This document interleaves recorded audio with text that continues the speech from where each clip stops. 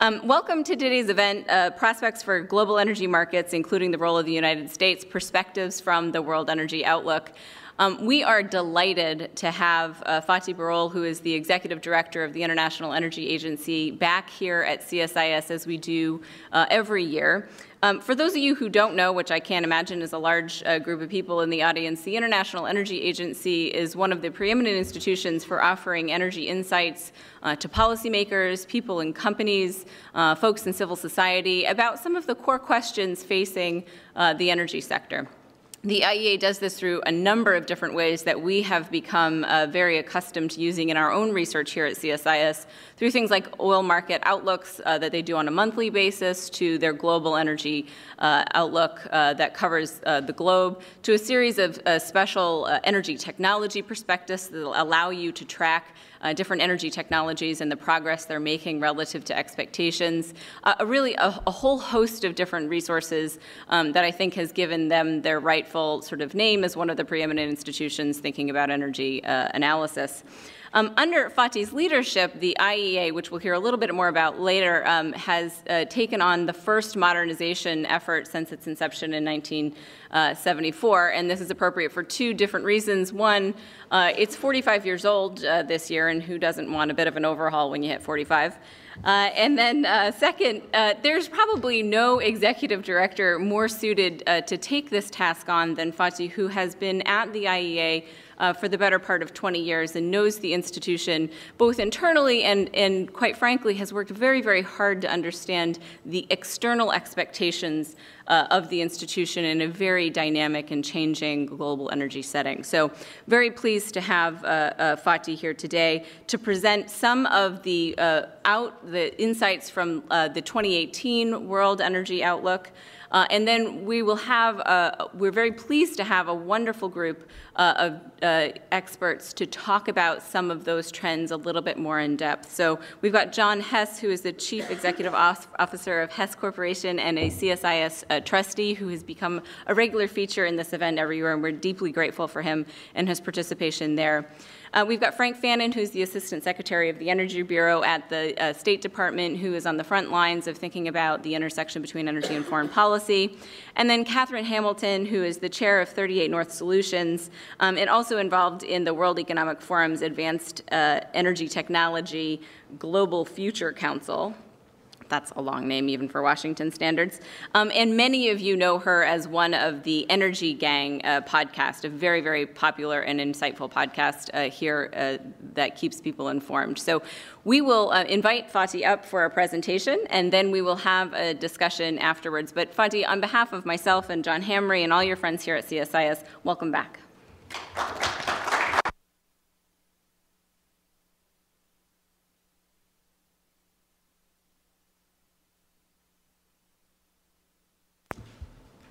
Many thanks, Sarah, and good morning to all the colleagues here.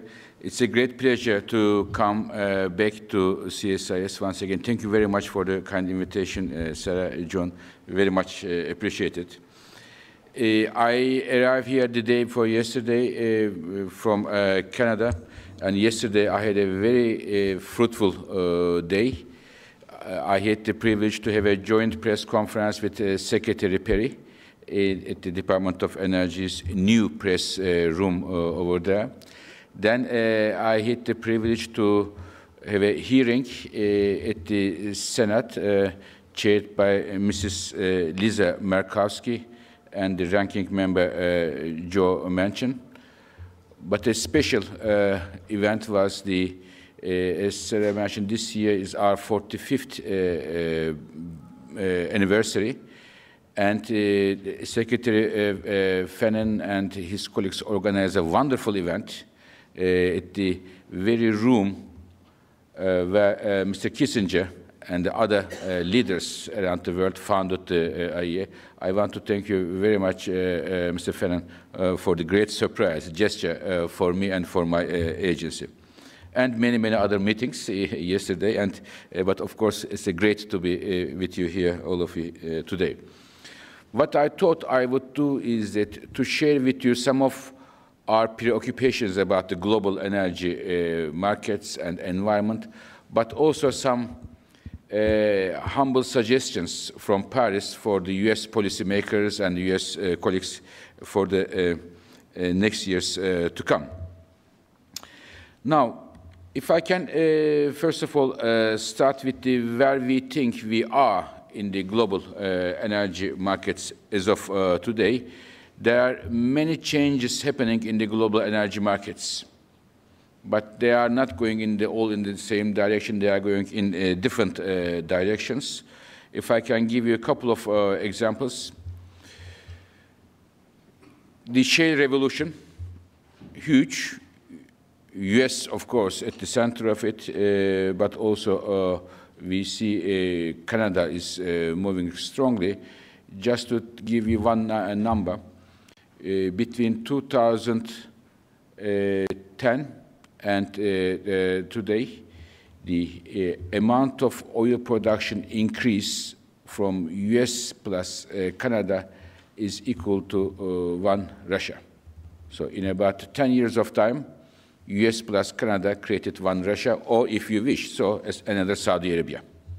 So this is an addition coming there. So just to put the things in a context, and I will come in a moment, but it is, for me, perhaps one of the most important changes we are seeing now. But there's other change from a completely different direction. Renewables, solar PV, is becoming one of the cheapest source of new electricity generation, and driven by especially emerging countries, and competing very, very strongly with the established sources, mainly for electricity generation. A worry is about emissions, carbon dioxide emissions. We all know that every month, every second month, there is a major report from United Nations, from us, from governments, that the emissions need to decline very quickly and much more radically than the previous report suggests. But when we look at the markets, what is happening there, 2017 and 2018, we see emissions are increasing. So there is a growing disconnect between those reports, government targets, and so on, and what is happening in the energy sector globally today. And this disconnect is, I believe, very worrying. Not only the numbers, but that there is a growing gap between the policymakers and the real-life imperatives.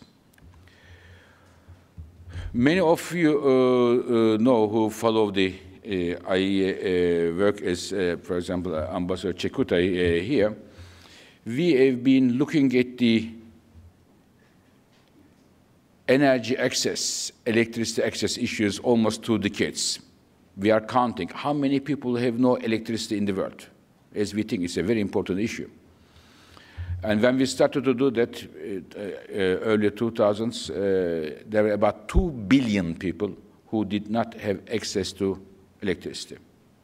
This came down and down and down, and as of last year, for the first time, we have less than 1 billion people who did not have access to electricity.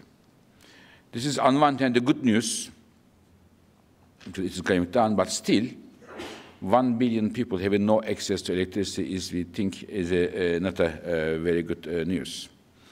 Why it came down? There are a few countries played an important role, but the most important decline came as a result of the huge success story from India. Under Prime Minister Modi, they brought a lot of electricity to especially rural communities, and it played a very important role. And of that 1 billion people, big chunk is in sub-Saharan Africa. Today, still 2 out of 3 people in sub-Saharan Africa have no electricity, 2 out of 3. And I think this is one of the very important, it should be one of the most important discussion topics at the international energy debate, an area that the IEA takes very seriously. And this year, we are focusing at the IEA on Africa in our World Energy Outlook, and with the African Union Commission. We are organizing Africa IES Summit in Addis to look at those issues together. Electricity, extremely important in two terms, in terms of growth and in terms of what kind of growth. What do I mean in terms of growth?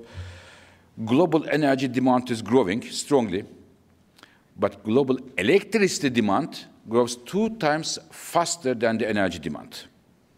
So it means the electricity's share in energy, total energy, is increasing as a result of much more modern lives, digitalization, people having more access to electricity. But at the same time, the increasing share of renewable energy in the electricity generation makes the life of the utilities a bit more complicated than it is before. I will come to that in a moment. The old business models, just push the button and electricity comes permanently, is changing, and the utilities are trying to adapt themselves to the age of growing share of renewables and also digitalization. This is an important topic for the electricity sector.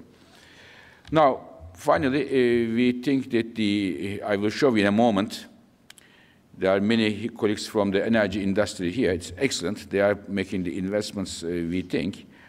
But the biggest chunk of the key decisions in the energy world today still rests with the government.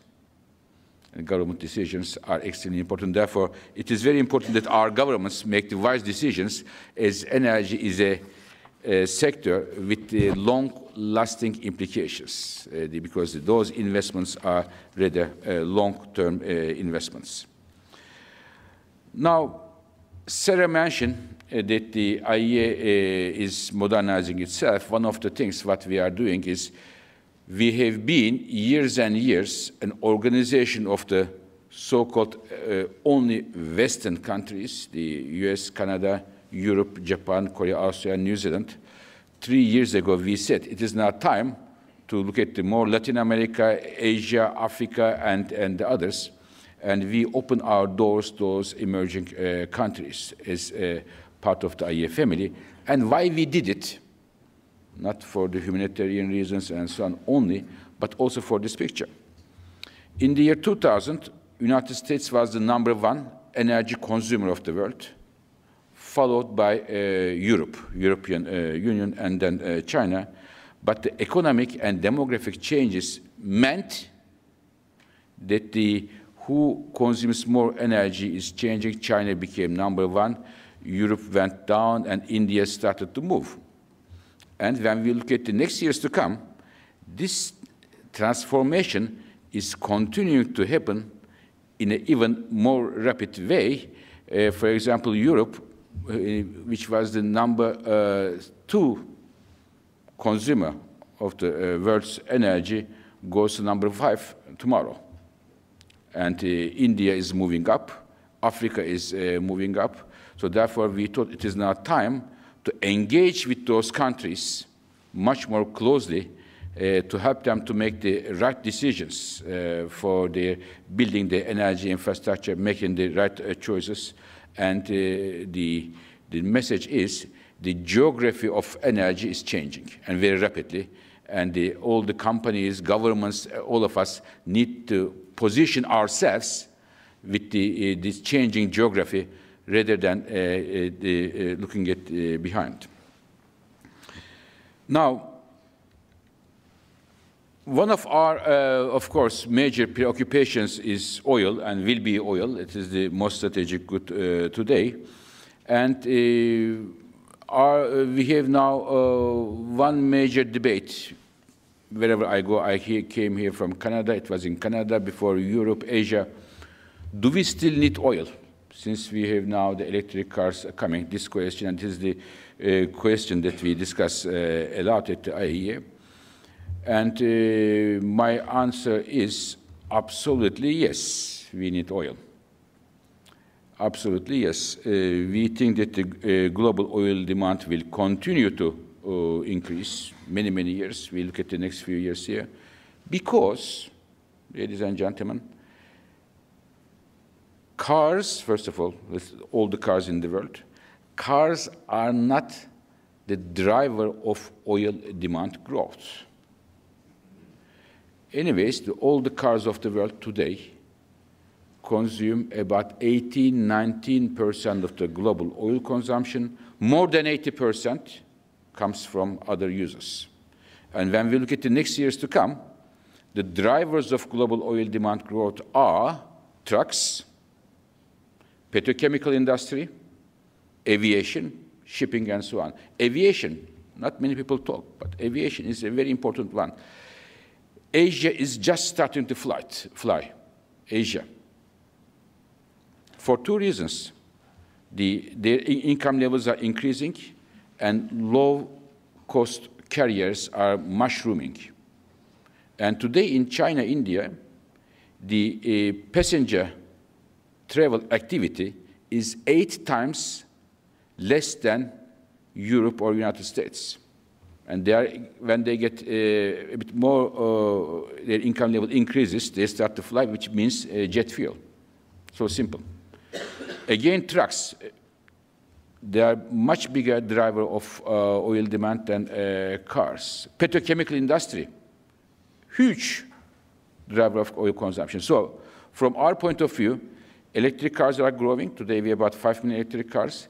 They will make an effect on the oil demand growth, maybe a bit of a slowdown, but even not as much as the increasing efficiency of the cars have a more effect, in fact, on the oil demand growth, but we expect oil demand to grow. Now, this is one factor. The other thing is, where will this production come from? Now, I have one, again, point to mention to you, that we have some good news for US, but we have still some worries. Now, worry is the following. We have already some oil fields which are producing oil, and when we look at those fields, significant amount of mature, old, aging fields are in a decline.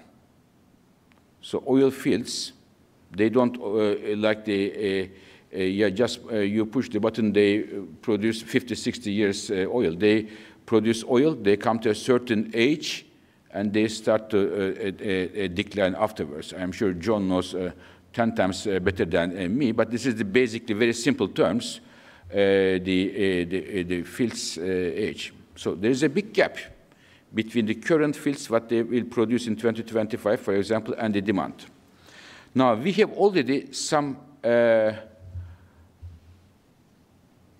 projects, FIDs made in the bank, coming from conventional oil fields, and they are already non-shale fields. And therefore, but when I look at our numbers, investment numbers, 2018, 2019 first numbers, we don't see a big increase appetite in new investments. And therefore, if there are no new conventional oil investments come, the gap needs to be filled by shale. Shale makes wonders, lots of miracles, but we would need another miracle to come from US shale oil, another exceptional growth. We need about another 10 million barrels per day to come in the next 8 years. Otherwise, either we need more investments for the conventional oil or exceptional growth from shale, or we may have some challenges in the next years to come if the investments do not increase. About natural gas. Natural gas is the fastest growing fossil fuel. And there is one single important driver here, which is China, double-digit growth. And here, the main reason is not economics, not this and not that. This is only one driver, single driver, as the Chinese President Xi summarizes, making the skies of China blue again. This is the main driver.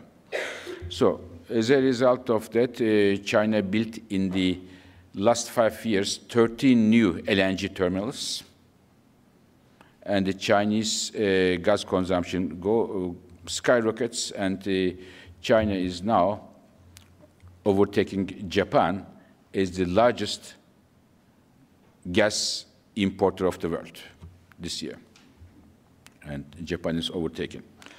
Now, of course, other countries in Southeast Asia, India, driven by rather moderate prices and, again, air pollution concerns. Now, the supply, these are long distances. How the supply will come, where will it come from?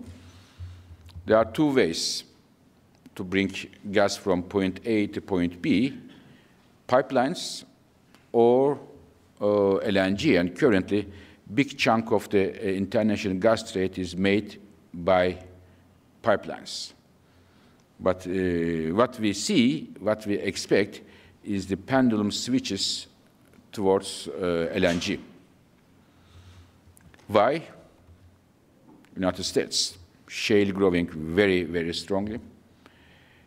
Last year, I forgot to mention this number yesterday. It's a very impressive number. Last year's U.S. shale gas growth was higher than 100 BCM, which was the highest growth registered in the history of energy by any country in 1 year, 100 BCM.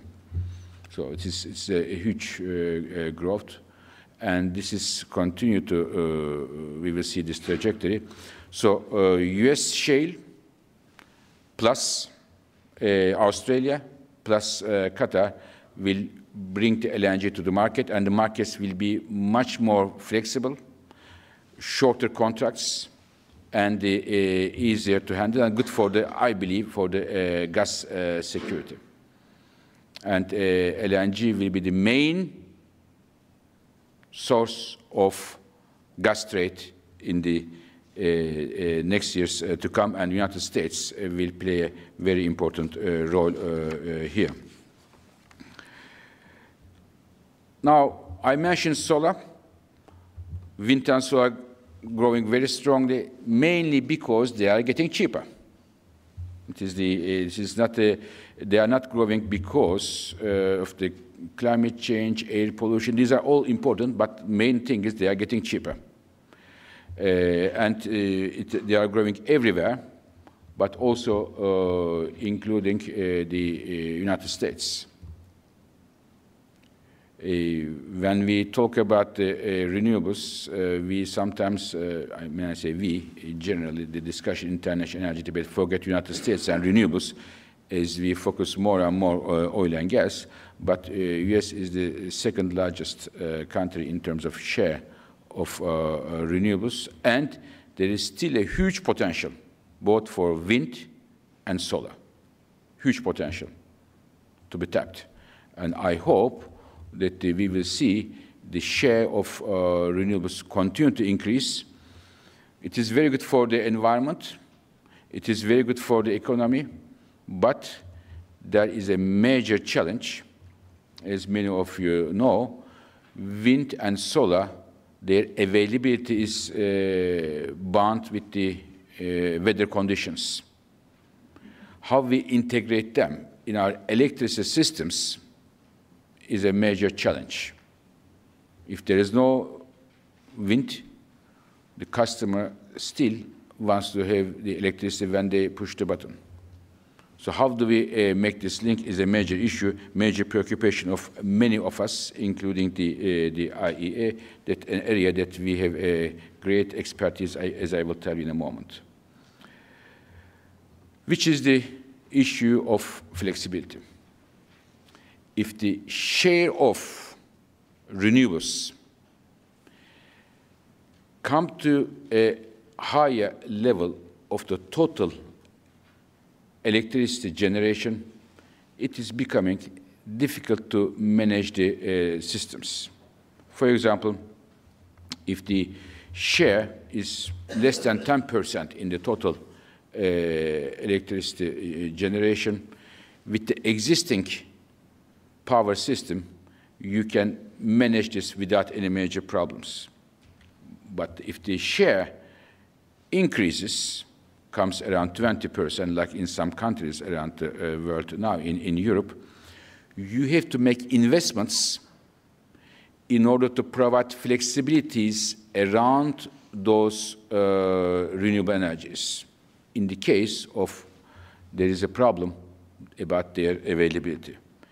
And if it goes even higher, then you have to make sure that you also have to invest, either make the grids stronger, well connected with each other, and make investment in the dispatchable sources of electricity generation, such as nuclear or gas or coal or whatever it is. So the challenge for the governments, as some people think, is not one, which is increasing share of renewables, but there is another challenge, namely, if you increase the share of renewables, you have to make sure that there are flexibilities in your power system so that you have a security of electricity supply. So you cannot only push the button to give support to renewables alone. You have to also think of the security of electricity supply, because electricity is our life today, and we cannot afford any disruption in the electricity supply. Since we have the honor to have John with us here, I want to talk about nuclear power. I am a bit worried about the situation of nuclear power in the world, but especially in this country and some other countries like Europe and Japan and others.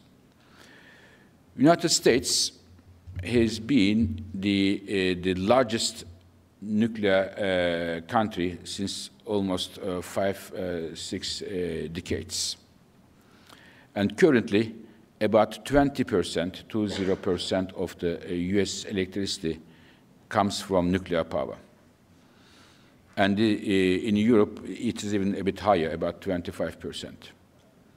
But, ladies and gentlemen, what we are seeing, that there is very little appetite, first of all, to build new nuclear power plants, if any, but maybe more dangerously, there is not enough effort to increase the lifetime of the existing nuclear power plants, which are running operating under best safety conditions.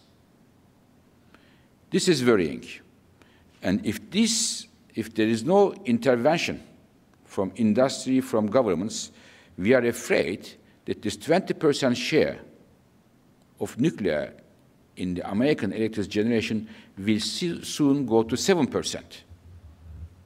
This is unbelievable. I don't know if anybody is preparing to that day what the 7% means for electricity security, base load in this country, and the resulting increase in the emissions. This is one side of the story. The other side of the story is that some other countries around the world are doing something different. For example, China, Russia, India are building nuclear power plants. About 40% of all the nuclear power plants under construction are in China today. And, maybe strikingly, our numbers show that in less than 10 years of time, which is tomorrow, China will be overtaking the United States as the #1 nuclear power of the world. And this has many implications, one of them being there are many countries around the world who want to have a nuclear industry. China, or Russia, learning by doing, they are decreasing the cost of capital of nuclear power, They may well be the tomorrow's nuclear technology exporters, challenging the established ones, such as United States or Canada or Europe. This is the one consequence I want to mention here, but there may well be other consequences, which I am sure you all know better than me. But I wanted to highlight this major issue. I did yesterday at my hearing at the Senate with my colleagues here from the DC, and it is a friendly reminder from Paris, your friends in Paris, to bring this issue to your attention, because it needs some, in my view, some policy attention here. Now, investment. Investment is the area where we are very much concentrating at the IEA, how much money is invested in the energy sector, what is the source of this money. And we look at the following. We said investments today for power plants, oil fields, refineries, for industrial facilities, all the energy-related infrastructure in the world. How much of this investment comes from governments, as a government-driven investments? How much from the private sector? Normally you think, living in the United States or in Europe and elsewhere, bulk of the investments are made by the companies, which is not the right answer. The right answer is about 70% of the investments in the world today are made either directly by the governments or as a response to government regulations or measures, such as the auctions for renewable energies, for example, government-related measures. So the only 30% of the investments are made as a response to the changes in the oil prices or electricity price in the free markets, but 70% of all the energy investments, power plants, transmission lines, distribution lines, pipelines, refineries, etc., are coming from the governments, which means, as I said in the beginning, our destiny, we believe, lies with the governments. Of course, this is I don't know if it's a good news for the energy world, but it's a good news for the IES, since we are an intergovernmental organization and advising to several 38 governments around the world. So we think this is important to bring to attention that the private sector is very important. They put the money, but where they put the money is, in most cases, regulated by the governments. Now, one other issue, critical issue, CO2 emissions. And here, I wanted to bring a very specific issue to your attention. It may look a bit complicated, but I believe this is the most, in my view, personal view, it is the most important blind spots of the debate on emissions and climate change. I will try to make it very simple, which is the following. With the current trajectory, which people call it based on the national determined contribution of the governments, these emissions are increasing, and they are very much in line with a temperature increase, which are above the climate targets put by many countries around the world. So this is the one. What the people would like to see is a target which is much lower, the sustainable development scenario, we call it.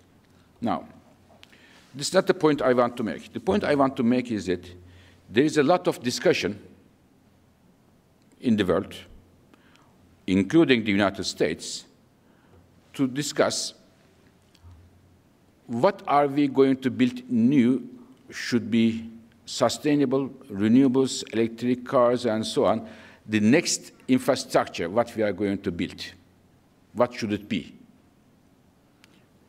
My point is, it is only one part of the problem, and not the real part of the problem. I will try to explain what the real part of the problem is. I asked my colleagues, we have 300 brilliant experts in the IEA. One of them is with me, Amos Bromhead. He was here. Amos is here. I told them, can you please do the following Herculean task? Just look at the entire energy infrastructure of the world today. All the power plants, cars, industry facilities, factories. Between now and 2040, how much emissions will come from them, and how does it compare with the international climate targets? Talking about the 2 degrees and others. So we have a budget given to us. How much of the existing infrastructure eating up that budget given to us, and how much room we have for maneuver? What we have found out is completely terrifying. The existing infrastructure already eats up 95% of the carbon budget allowed us to be in line with the international targets, which means the following, basically. As of now, we cannot buy any traditional car. We cannot build any power plant, which is gas or coal or oil or whatever. We can't build any factories. We have to live like this if we want to be in line with the international targets, including Paris. It is, of course, completely impossible. The problem is not only, therefore, what we are going to build new, what are we going to do with the legacy, the huge locked-in infrastructure today? If we don't intervene in this infrastructure, we have no chance whatsoever to address this emissions problem. And what is the part of the major chunk of this existing infrastructure? It is basically the Asia inefficient, subcritical Asian coal plants. It is the reason, for me, there are many technologies in the world today we are discussing. If you ask me what is the most critical technology, I don't say what will be the immediately most usable, but most critical technology for me, which is carbon capture, utilization, and storage. It's extremely important. Why? Very simple fact. In the United States or in Europe, we have also coal plants. Yes.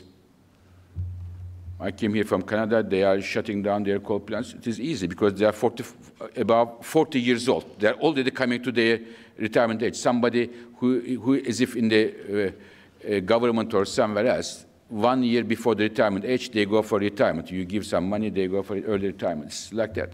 But in Asia, well, it is more than 40 years old here, the average age. In Asia, the coal fleet is very young. It is 11 years old. It will be with us 40 years. And they are coming from rather low-income countries, and they don't have the appetite to shut them down because we want so. Utilities, they already pay the capital, make the investment. They want the returns to come back. Very normal, very fair. So this is the biggest dilemma. This is the biggest dilemma today, that how we are going to deal with the about 2,000 gigawatts of coal, bulk of them being in Asia, a chunk of it being inefficient, and very, very young fleet. So therefore, in my view, we have two tasks. One, we have to intervene in the existing infrastructure to make it more sustainable through new technologies, innovations such as the CCUS. And second, what we are going to build new should be as sustainable as possible if we want to reach our environmental goals. Now, just to finish, there are many experienced diplomats here, and they know it very well, that the geopolitics today are playing a very key role in the global economy and global energy, maybe much more pronounced these days than the previous years, and therefore we believe energy security is still a critical issue. U.S. oil and gas is reshaping the market dynamics, and as I said before, in my personal view, the shale revolution, we have only seen the first phase of it. Second phase is coming. We have not seen the full impact of the shale revolution yet. The first phase of shale was mainly for the domestic purposes, making United States moving from an importing country to a self-sufficient country in terms of oil, and for gas, using for power generation, petrochemical industry. Now the exporting time is starting, and this will have very important implications. And I am sure, and I hope, that the U.S. colleagues will make the most use of this second wave to enhance the global energy security and the wealth of the different countries around the world. Gas is growing very strongly, and we have no doubt that in any scenario, gas will be a big winner, natural gas. But we have to be very careful in terms of during the production of gas to reduce the methane emissions to make it really beneficial for the environment. And for the renewables, most welcome growth across the world, almost no exception. The challenges where IEA is working very hard, how we integrate them to the electricity systems and not to cause any accidents, any incidents around the world. And finally, we believe at the IEA that the challenges we are facing in terms of energy security, in terms of environmental issues, we don't have the luxury to focus on our favorite technology, favorite fuel. We need all the fuels and all the technologies, from carbon capture, utilization, storage to hydrogen energy, from hydrogen to the storage of electricity, nuclear power, efficiency, and others. If we exclude one or two of them, there are already very difficult to reach targets, may be impossible to reach, and it's an area that IEA is working on. So many thanks for listening to me, IEA's views. Thank you very much.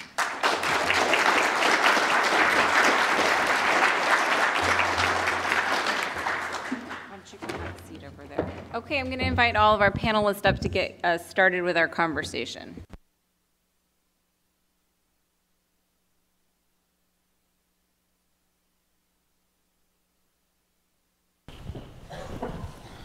You okay?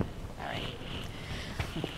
Well, Fatih, in a very short period of time, you gave us a lot of food for thought. I want to jump right into it. I think we got a little bit of a late start this morning, so we may extend by about 10 minutes or so to make sure we get some good audience discussion. And I want to start where you stopped, and also where you've been quoted saying we're sort of only at the first phase of this shale renaissance that we've seen in the United States. We've got John Hess here involved in that on a very day-to-day level. Can you talk a little bit about your perspective on what you've termed before here in forums like this, short cycle oil and the role that it's playing in the market? Absolutely, and it's an honor to be here. Thank you. And Fatih, excellent presentation. Thank you. I think the context to understand shale has to do with the investment challenge that Fatih talked about earlier. The world, as the IEA has stated, has to invest about $580 billion a year to grow oil and gas production to meet worldwide demand, but also meet the production declines that he talked about. And the world investment for the last 4 years has been under that $580 billion. What's interesting, the only area up in the last 4 years is shale, And all the other areas globally outside of shale are actually down 40%. Shale's up about 60%. Now, shale has been a bonanza for the U.S. economy. 10 million jobs, 2 million direct, 8 million indirect. There's a real multiplier effect have been created, 100 billion a year of investment. The trade deficit has gone down by half in the last 10 years, $350 billion. And shale gas has allowed the U.S. to have electric costs that are half what they are in Europe, and also has allowed the U.S. to decrease its carbon emissions about 10% in the last 10 years. The one area, however, certain people in the administration seem to think the lower the oil price, the better for the economy. And that might have been true 10 years ago. But an important set of facts is 10 years ago, gasoline demand was 9 million barrels a day, and crude oil production was 5 million barrels today. Those numbers today are 9 million barrels a day because of efficiency for gasoline demand, but 12 million barrels a day for crude oil production. So what we need is a price that works both for producers and consumers to have economic prosperity. I think that's very important to know. In terms of the role of shale in the oil mix, Fatih's right. The impact is shown, and there's more to come. What's important to know, however, shale got back on its feet when oil prices were $40 and $50 a barrel. How's that possible when cash flows of oil companies were being cut in half? Outside investment. $50 billion in the last 3 years has been thrown at shale from public equity, and $20 billion from public equity. That's what's allowed shale to get back on its feet. What's also important, and Dr. Fatih's right, shale is about 6% of world oil supply and will probably grow to 10% or 11% by mid-decade. It will meet about half that 10 million barrel gap, about 5 million barrels a day. But I often say that shale is not the next Saudi Arabia. What do I mean by that? Yes, Dr. Fatih's right. Shale has grown to be a major player to the size of Russia or Saudi Arabia today. But going forward, the resource base just isn't nearly as strong as Saudi Arabia in terms of being able to sustain the growth in oil supply going forward. So I think it's very important to understand that. And also, there's one other point, what's going on today. With lower prices, shale is starting to moderate its growth. A lot of money was thrown at it. Now investors are demanding companies to live within their means, generate free cash flow. And that actually is showing in some of the latest quarterly reports where some of the oil companies are actually cutting their expenditures. So shale will still grow, but I think the growth will be more moderate going forward. And you're hinting at it, but have you seen the kind of growth that you expect to see in things like long cycle oil?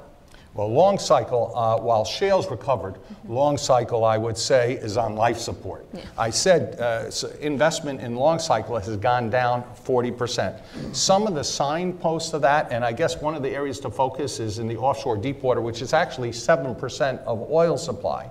The deepwater Gulf of Mexico. In 2004, 8,800 blocks were leased to oil companies. Today, that number is 2,500. So I would say the Gulf of Mexico is liquidating. It is an important supply source going forward. So the industry needs to invest more there. Global exploration has gone from 100 billion a year to 40 billion a year. So while Dr. Fatih's 100% right, the full impact of shale is yet to come. The full impact of lack of investment in long cycle projects is yet to come as well in terms of impact on the world. That's going to be an offsetting factor on shale growth. That's something you focused on in the WEO in the past as well, and you brought up sort of the role of investors. I'd say last year we were focusing a lot on that issue, but what's your perspective now on sort of the role of capital allocation and making sure that we meet some of those challenges? A lot of the investors that gave $50 billion to shale producers, a lot in the Permian, and the $20 billion of private equity that was given to shale, I would say their expectations have changed a lot. It's gone from drill baby drill to show me the money, meaning the focus was on production growth, and now it's on financial returns. So there really is a new investor expectation that companies provide capital efficient growth, they generate free cash flow, but they also return capital. So the true challenge going forward for the oil and gas industry is investment. but we need stable prices for that. And with oil prices having been at $76 a barrel WTI at the beginning of October and $42 WTI at the end of December, that's not exactly a stable environment. And the investment horizon for oil companies is about 10 years. So we need stable prices to encourage more investment, and I think that's a key theme of the IEA. Frank, I want to bring you into this discussion because I think another key theme of the talk that Fatih just gave was geopolitics and foreign policy, and you're kind of at the front lines of that in your job. You want to talk a little bit about how you're engaging on some of the themes that Fatih talked about in the work that you're doing at the IEA? I mean, at State Department. I just give you a different job, sorry, Frank. That's all right, that's all right. No, I'd be delighted, and thank you for having me. And first I'd like to call attention, we mentioned the 45th anniversary and the event that we had to invite people to take a look at the pictures. We went, Secretary Kissinger convened 12 different countries to kick off IEA, and today it's an arrangement of 38. Things have certainly changed in this 45 years, but some things also remain the same. The question that Secretary Kissinger and others were wrestling with was whether and to what extent energy is used as a tool of malign actors and used to coerce and control, or is energy something that provides development opportunity, prosperity, and progress to countries? The U.S. shale abundance and energy abundance writ large, kind of an all-of-the-above approach, allows for a different approach, and certainly the latter in terms of the ability not just to export our energy and energy technologies, but also export our innovation and our entrepreneurialism around the world. I was reflecting, Fatih, you made the comment about government policies do matter. I would also say, in the case of the United States, which is really, as it go around the world, one of the things that's distinct about the United States is it's actually one of not state-directed action. It's the private sector being unleashed, and the government actions that were taken in 2005 Energy Policy Act, for example, the repeal of the oil export ban, streamlining FERC processes, is one of government restraint and allowing the innovation of the private sector to flourish. So thank you. But it creates a certain degree of headroom without question for us to engage geopolitically. But threats still remain and concerns continue. In Europe, for example, we see a long-term issue about countries' dependency on Russia. That's a long-standing issue. It's something President Reagan wrestled with. The threat is not new, but it continues to grow. We've now have an increase in gas dependency on Russia at 38%. It's clear that the issues there, it's about maintaining status of dependency and creating a psychological effect on importing countries. And this is not just about gas, it's also a nuclear story, which is why there's this rush for countries, by the Russians, to build out long-term infrastructure, pipeline capacity, new nuclear, because they see what's happening in the United States. They see the second wave. I mean, we've just started exporting gas from the United States in earnest in 2016. It's tremendous what's happening. The new innovations on small modular reactors creates new opportunity in the nuclear space. So we see this happening. So the threats and concerns in Europe remain. Also new opportunities, not just from the US. Eastern Med gas development is an amazing demonstration of energy pragmatism overcoming historic political clouds. Cyprus just made an announcement, ExxonMobil just made a big find off the coast of Cyprus. And there's a degree of pragmatism in the Eastern Med. They're not looking just which country is going to be the hub, but the region to be the hub. It's a new paradigm. If we go further, one of the issues that we're also moving quite forward on is in the context of Middle East energy cooperation. In January, we launched the energy pillar for the Middle East Strategic Alliance, a grouping of all 6 GCC countries, Egypt and Jordan, and the GCC, to talk about opportunities for shared cooperation, collaboration, which help political stability there, but also, as we realize, energy from the Middle East still matters. And so it creates some fantastic forums. And I guess I'll just recognize we talk about energy transitions, and Fatih did a brilliant job at talking about the Indo-Pacific. That's the big transition we're also very focused on, is we've moved, the US is an Atlantic nation, but it's also a Pacific nation. And what we've seen is a transition away from the Atlantic basin to the Indo-Pacific. And so we have an entire focus on facilitating and ensuring transparent, efficient, free and open markets in the region. Let me pause there. That's great. No, thanks, Frank. And we're very pleased to be involved with you guys at the State Department and some of the work that you're doing in the Indo-Pacific, particularly and interestingly, building beyond just sort of federal to central government relationships in India and looking at creating academic and utility and private sector partnerships at the state and subnational level as well. So that's another interesting innovation that you guys have undertaken. Yeah, it is. And the collaboration with CSIS is really critically important. Where we see, and it speaks a little bit to what Fatih was also referencing, was how to optimize energy sources, incorporate them. And in India, you have this historic push to maintain coal, but they also want to have clean air. And Modi has a very aggressive renewables push. Well, how do we optimize all of these? And usually we see gas at scale before we see large-scale deployment of renewables. It's something that we're working to optimize there, and CSIS's work on the state-by-state level is really helpful in that regard. Great. Okay, we'll come back and visit some of those issues. But Katherine, this is a really good segue. I've known you for a long time, and you've been talking about flexibility in the grid before it was cool. So one of the things that I think is really remarkable and not to be missed in this year's World Energy Outlook is the extreme focus on electrification, both in terms of connecting people that don't currently have access to electricity, but also the sort of incorporation of electricity into more and more parts of the sort of modern day economy. I really love the slide, and I'm so glad that it's animated. I actually hadn't seen it animated before, that Fatih presented about how to incorporate greater levels of renewables into the system. You're watching this day in and day out. What are the key things that you're seeing happen that are bringing that more flexibility into the electric power sector? Yeah, absolutely, and thank you for inviting me. Fatih is my co-chair on the board of stewards of the Future of Energy Council, and I'm co-chair of the Advanced Energy Technology Council for the WEF, and that's just what I think about every day in my regular day job too, is that part, that the chart that Fatih showed, that he said this is where it's terrifying. Like, what room do we have? And that's what we're trying to figure out, is like, what technologies can really help us carve out that room to get us to a transition. So the electric system is a little bit like when we purchase a smartphone. We don't purchase it to make phone calls anymore. Sometimes you have phone calls if you have to, but we purchase it to manage every single aspect of our life. And in that same way, the power grid is getting like that. It's going to be managing not just power generation, but transportation through electric vehicles. It will be managing heat as we electrify our heating systems. It's really going to take on a much larger role. So what do we need to do to carve out that niche, and especially with new technologies? And we risk overbuilding. We risk overbuilding renewables. We risk overbuilding.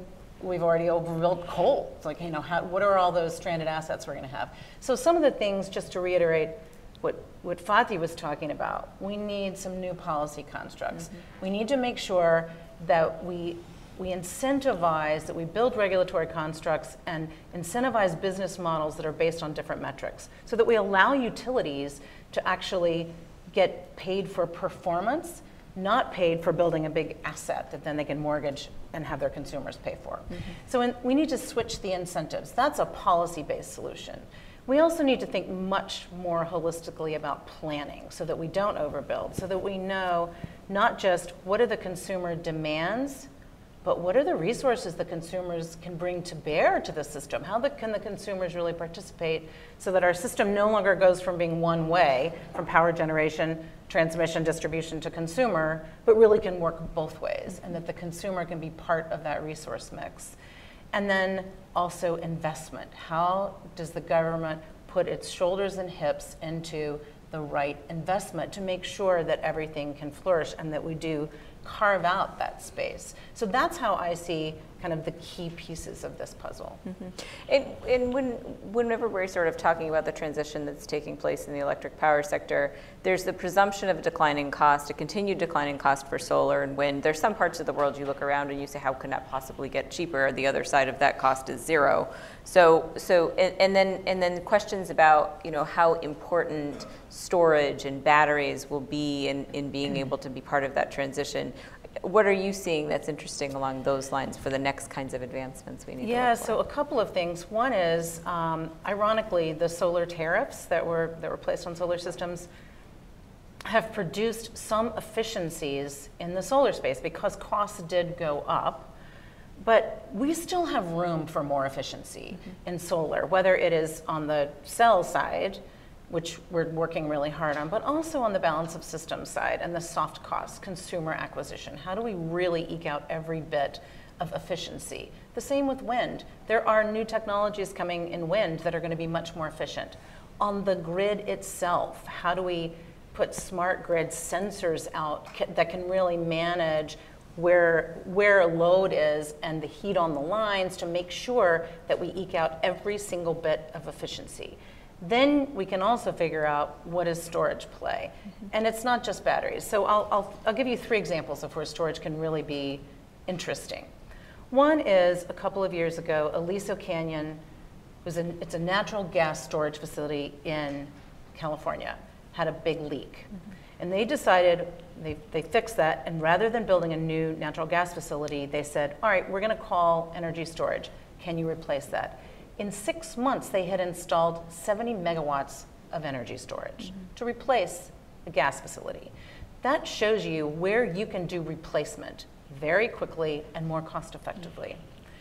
The second piece is seasonal storage. So we run the risk of overbuilding batteries and overbuilding renewables if we don't think about not just the daily differences, not just when the sun is out and when it's under the clouds or when it's dark, but also the changes in the season. So having seasonal storage that may look very different. It may look like a chemical plant, it may look like a manufacturing facility. It's not battery cells. I think that's going to be really, really critical, and that'll happen within 10 years too. This is a hockey stick. The third piece is the consumer side. I mentioned this before. Right now, we have what you would call virtual power plants, which are consumers that have batteries, and these can be large commercial and industrial consumers. They could be residential, but I would say right now, commercial and industrial consumers are doing this right now in San Francisco, where there are about 100 buildings that have batteries that are managed for their own demand. They have batteries there because it helps them on their demand charges. The California system operator called those batteries 700 times during the heat wave in California.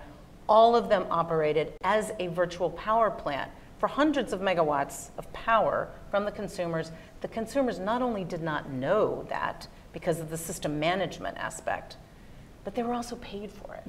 So part of this is you have to not only have the technology, you have to have everybody as part of the puzzle, and you need to figure out where you compensate all these different values. That's great. So we're going to open it up for questions to the audience. Before we do that, I just want to ask everyone on the panel to give me your very quick take on an issue that keeps coming up whenever we do an event here, which is we're so preoccupied by the ways in which the energy transition is taking place. There's so many new technologies, there's so many new opportunities, but we have a physical infrastructure that we are on an annual basis experiencing that we have these huge vulnerabilities. And so, Katherine, you did a really interesting Energy Gang podcast that was focusing on what was going on with PG&E, in particular in the fires in California. If we could just kind of go down the line and then end with you, Fatih, before we open it up. Very quickly, what are you thinking about in terms of physical infrastructure protection and the role that it plays in what each of you are doing? Katherine? Yeah, so I think getting more visibility on the grid is one key thing. Yeah. So like sensors, what are the sensors? And then also having systems that are resilient, that can fail quickly and come back quickly. So whether that's microgrids in specific places, so very strategically placed. So you have to have both the visibility and you have to have the backup. That's great, thanks. Frank, do you want to say? Yeah, there's certainly consistency. I mean, obviously, when there is an interruption and a lack of reliability in power, it creates political instability, and no country wants that or government wants that. This was actually an issue that was talked quite a bit about. I mentioned the Mesa Forum in Oman. We're going to walk away with some work groups to focus on areas, but something that all of the countries at issue, they were identifying cyber protection of infrastructure as a critical need for them. So it's not just a U.S. Focus area, but it's a global one indeed. John? Yeah, having lived through Hurricane Sandy, I think there were a lot of lessons learned about emergency response to an extreme weather event or even a hacking event. I think a lot of that knowledge and experience has not been institutionalized. And whether it's backup generators, flexibility of the grid, leadership at the municipal level and leadership at the federal level, I think there's a lot of work to be done in terms of our infrastructure, in terms of building the safety net under it in case there's an extreme event that affects the electric grid. And I don't think we're much better prepared today than we were during Hurricane Sandy. It's a real concern. That's great. Fatih, no, I can perhaps say something very general. Again, a heads up. The U.S. is becoming a very much energy-rich country, but this shouldn't make the policymakers forget the energy security. Still a very important issue. And in particular, I would say two things. One, the stocks, the oil stocks are still very important for the rainy days that we may have, because the price spike as a result of geopolitical tension or the hurricanes will affect everybody in the U.S. consumers. Second one is the electricity security. These are still two very important issues. We shouldn't be blinded by the big oil and gas production growth in the country and forget the energy security as an important aspect. That's great. Okay, we're going to open up for questions. If you could please, we have a few ground rules. Wait for the microphones, because a lot of people watching online. State your name and affiliation and question in the form of a question. We've got one from Twitter already, which we can add to the queue, which is to speak about hydrogen and the role of hydrogen in its role in the energy transition. So we'll add that one to the queue, and I'll take a couple more. We'll just talk with Ambassador Sakuda, and then we'll go to Emily. Coming, it's a big room.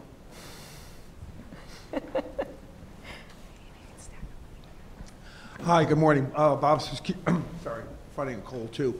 Bob Sakuda, former PDS at Energy, as Ambassador to Azerbaijan, and now with Caspian Policy Center. Fatih Bey, this is primarily for you. You talked about really two global issues, energy security and CO2 emissions and climate change.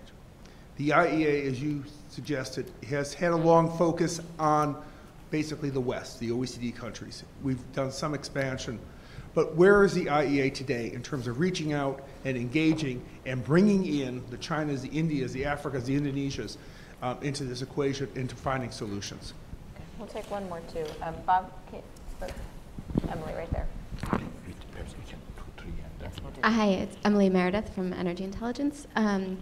I was hoping Fatih and Frank and anybody else who wants to ask could answer where you see oil markets today and developing over the next several months, especially with the outage or declines in possible outage in Venezuela, and also OPEC possible actions and extensions. Okay.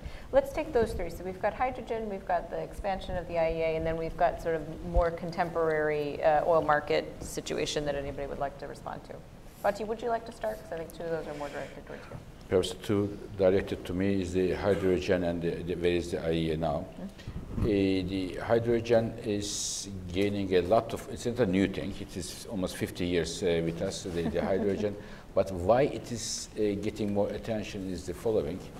Now, many countries around the world, it is one of the very few unifying themes in the international energy debate. All the countries now want to focus on hydrogen, politically governments, because the cost of solar and wind are coming down, and the hydrogen can be a solution to this intermittence problem. This is number one. Number two, some fossil fuel rich countries want to also make use of hydrogen to diversify their routes and improve the energy security. Japan, I don't know if we have anybody from the Japanese government here today, but Japan this year is the G20 chair, and the Japanese government Prime Minister Abe asked the IEA to brief the G20 leaders on hydrogen. We are making a major report to show where is the current status of hydrogen and where it can bring us in terms of the economics of hydrogen. Many people think, like the LNG some 20, 30 years ago, we have now shipped the gas through with the ships and so on. We are bringing the gas through LNG and other ways around the world in the last 20 years. Hydrogen may well be a way of transporting energy. But there is a lot of momentum there. And many companies are putting money as well, not only governments. Number two, where the IEA, Ambassador Çekuta's question. So 3 years ago, the share of IEA countries in the global energy mix, their consumption was about 45%. And after we have started, Ambassador Çekuta, with our modernization, opening the doors of the IEA to emerging countries, we have now Mexico as a member of the IEA, but we have now China, India, Indonesia, South Africa, several G20 countries as part of the IEA's associate members. Our current status do not allow us to be a full member now, but we are working very closely with those countries. As you rightly pointed out, the future is definitely, the future of the energy is one of the charts I show here shows, engaging with them, suggesting them to make the right decisions for the investment for the energy policies.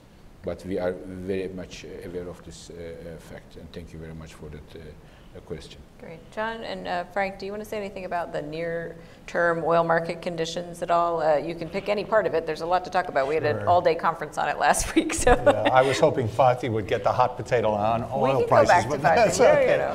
I'll do my best. There are 4 key drivers. One is demand, one is shale growth, one is the wild card of Iran and now Venezuela, and the other is the financial markets. On demand, even though the world economy is slowing in growth, it's still growing, so demand in oil is probably still up 1,400,000 barrels a day or in that range.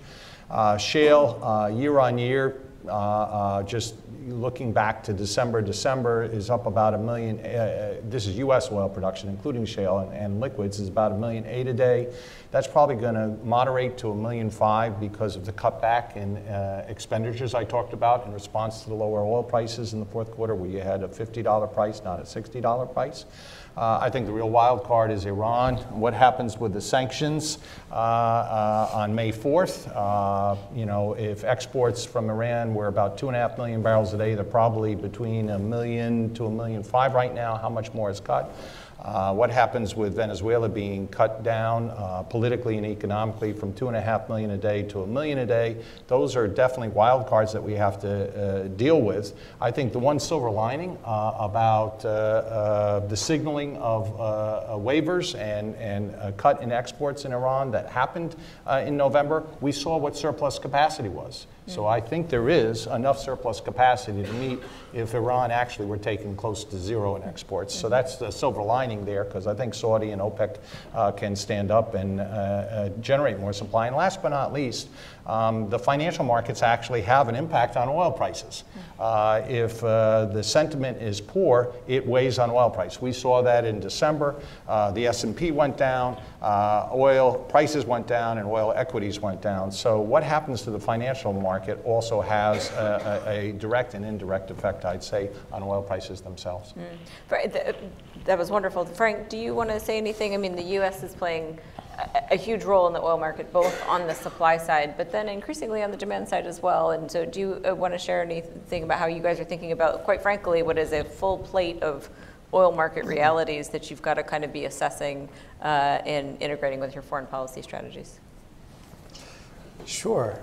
Sure. Yeah, I guess I would first. Well, we of course monitor what's going on. We rely on the expertise of a variety of entities, IEA among them, EIA, and others to see where the market is today, where we anticipate it's going to go.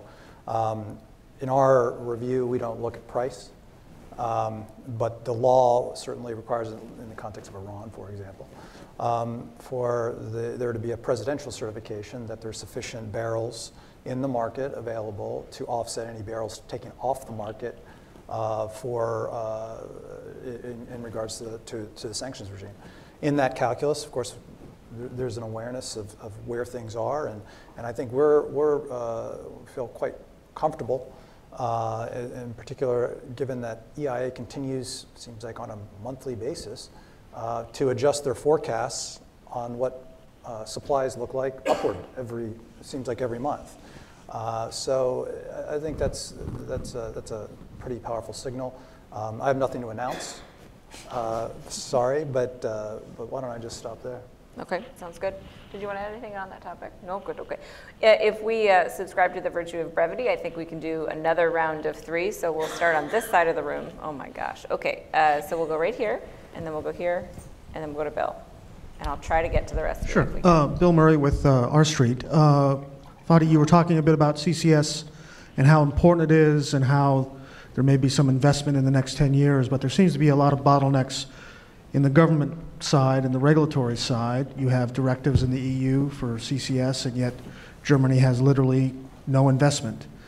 Here in the US, things are moving a little more quickly, but not as quickly as people would expect. What has to really motivate and get the investment going that doesn't have to do with money per se, but has to do with bureaucracy? Okay, we'll take that one, and then right here. Benjamin Weil, up until recently the international advisor to the Israeli Minister of Energy. My question is as follows. The topic of this session is also the U.S. and what it can do. And my question is to Mr. Fannon, is that in the East Mediterranean, but also in Eastern Europe, we see a lot of geopolitical tension and just different battles. And my question is, how more can the U.S. get involved to not only promote American energy companies, but also resolve the tension? We see that whether it's with Turkey vis-a-vis Cyprus and Greece, or it's the Russian tension in Eastern European countries, and what more can be done on a diplomatic side to kind of ease the tensions? And then Ben, can you hand it to Bill? Thank you. Thank you. Bill Eichward, consultant. I wanted to probe your number on the 42 trillion and what is included specifically in that number. And I'm thinking about, does it include, for example, some of the innovations in grid technology, et cetera, that were talked about by others on the panel? And then secondly, is there a comparable number that you would have for stranded costs? That if you were to take a more efficient look at systems, what would you expect to be the number for stranded costs? Do you want to take the first and the third first? Of course. I can start with the CCUS. Now, just let me start with a number. Of the all clean energy investments last year, the share of CCUS in all clean energy investments last year was 0.1%. Just to tell you how much it was. So bulk of it went to renewables and also some smart grids, but CCUS get very little attention. Having said that, two things. One, I believe still it is very critical because we have, as I showed, we coal is still with us. It is 38% of the global electricity consumption. Plus, there is a U part there. U part is the utilization part of carbon, and it is especially important for the so-called hard-to-abate sectors, such as the iron steel sector, such as petrochemical sector. But what can be done? Not very different than what we have done with the renewables. Give some incentives. Give some incentives to the investors, make it commercially available. And in that context, my congratulations to U.S. administration for the 45Q, to giving some incentive for the CCUS applications. And I think this is a business model we need to get inspiration from. Plus, there may be some fine-tuning here and there, but it's a very good move. Norway is pushing. Canada is pushing, UK is pushing, Australia is pushing. I believe coal industry if they are, in my view, smart enough to keep the coal as an asset for their portfolios, they have to look at the CCUS also very closely. And this is what I would suggest. For the standard assets, so I don't know, to be honest with you, how we can have an agreement globally. What is standard asset? What will be standard asset? What will it not be? That number is considered in the case of a so-called nation determined contribution path with those policies. If the world would go for a much more carbon constrained world, the picture will change, and we may well see that some of the, especially some of the coal assets can be stranded there in a heavy time. And here, when I say coal, it is mainly the power plants around the world. But my question is always, I ask myself, who is going to pay this? Who is going to, who will have the courage to go to the Indian Minister of Power or the Thai Minister of Power to say that you have to shut down your power plant, even though it is bringing electricity to your citizens, even though your capital is not paid back, you have to shut down because we have the international agreements. I will not take this job. Or perhaps, John, you want to do it? Yes. Frank, I want to go to you, but I really want to ask Katherine to follow up on this question very quickly, because I think there's the issue, there's the sort of theoretical issue of stranded assets, and then there's just sort of the reality of business model challenges that make things that make money now go out of business. How are you seeing that sort of not as a theoretical discussion, but as a live issue facing utilities around the world? Yeah, that power plants can't compete in the auction. I mean, they just can't do it. There's so themselves. Many cheaper assets out there. Yeah. So companies like AEP, which is a coal-heavy company, has decided we're going to go to all clean energy, and that's their goal. The power plants in this country, the coal plants, are old enough that they're retiring. They're retiring very precipitously. So CCS isn't making economic sense in the U.S. It can certainly make economic sense where you have much younger plants and where you have a much more vibrant industry. So with this in mind, you have to think about, all right, so what are the other things we're going to have to bring into the market, or how are we going to make assets more competitive and use them as smartly and efficiently as we can? Yeah. Okay, that's a very big discussion. Frank, another big discussion, how do you use what you do to solve some of these tensions that Ben had raised? Yeah, I guess I kind of look at it in two ways. One, going to the concept of kind of what we call energy pragmatism, which is there may be a political cloud or a long-standing tension between states. But what we've increasingly seen, and part of it is just by virtue of demand of countries need energy, is whether they would like to or not, they understand practically they ought to cooperate and collaborate where it makes sense to do so. Political clouds may continue, but there's a vibrant energy trade in areas that were only unthinkable a few years ago and now that are happening. We mentioned the Eastern Med. I think it's kind of a remarkable. And what do we do about it? Of course, you mentioned U.S. companies are certainly involved, and so that's good. But what we want to do is applaud it. We talk about, and then Egypt has this Eastern Med Gas Forum. It's an inclusive body. It's not intended at all to exclude. What we would like to see is more developments like that. So some of the things that we do is provide support in different ways to do that. In other areas, I mentioned the Middle East and the notion of energy collaboration. There's so much opportunity, and each of these countries have their own respective domestic energy plans. What we've done is we've reviewed them and identified the kind of the through lines through all of them, and once we have people talking to one another and identifying that you've already agreed to take certain steps, then it establishes a foundation to develop that collaboration and those broader win-wins. The issue with Europe is a different one. In the sense of there's this dependency, ongoing dependency discussion. What we've seen is there's a difference in the definition of energy security and what does that mean? And is there do countries are they willing to pay a premium to have diversification? And that's what one of the real focuses is both diplomatically through the engagement with the European Commission and others, support of projects of common interest to support the diversification of both energy types, routes, and sources. So I think the knock-on effect of actually moving energy from one state to another will play out in the longer term, just in the way that both psychologically, but also in the kind of the shared value that each see a benefit in. That's great. Well, we're about out of time. We went a little bit over.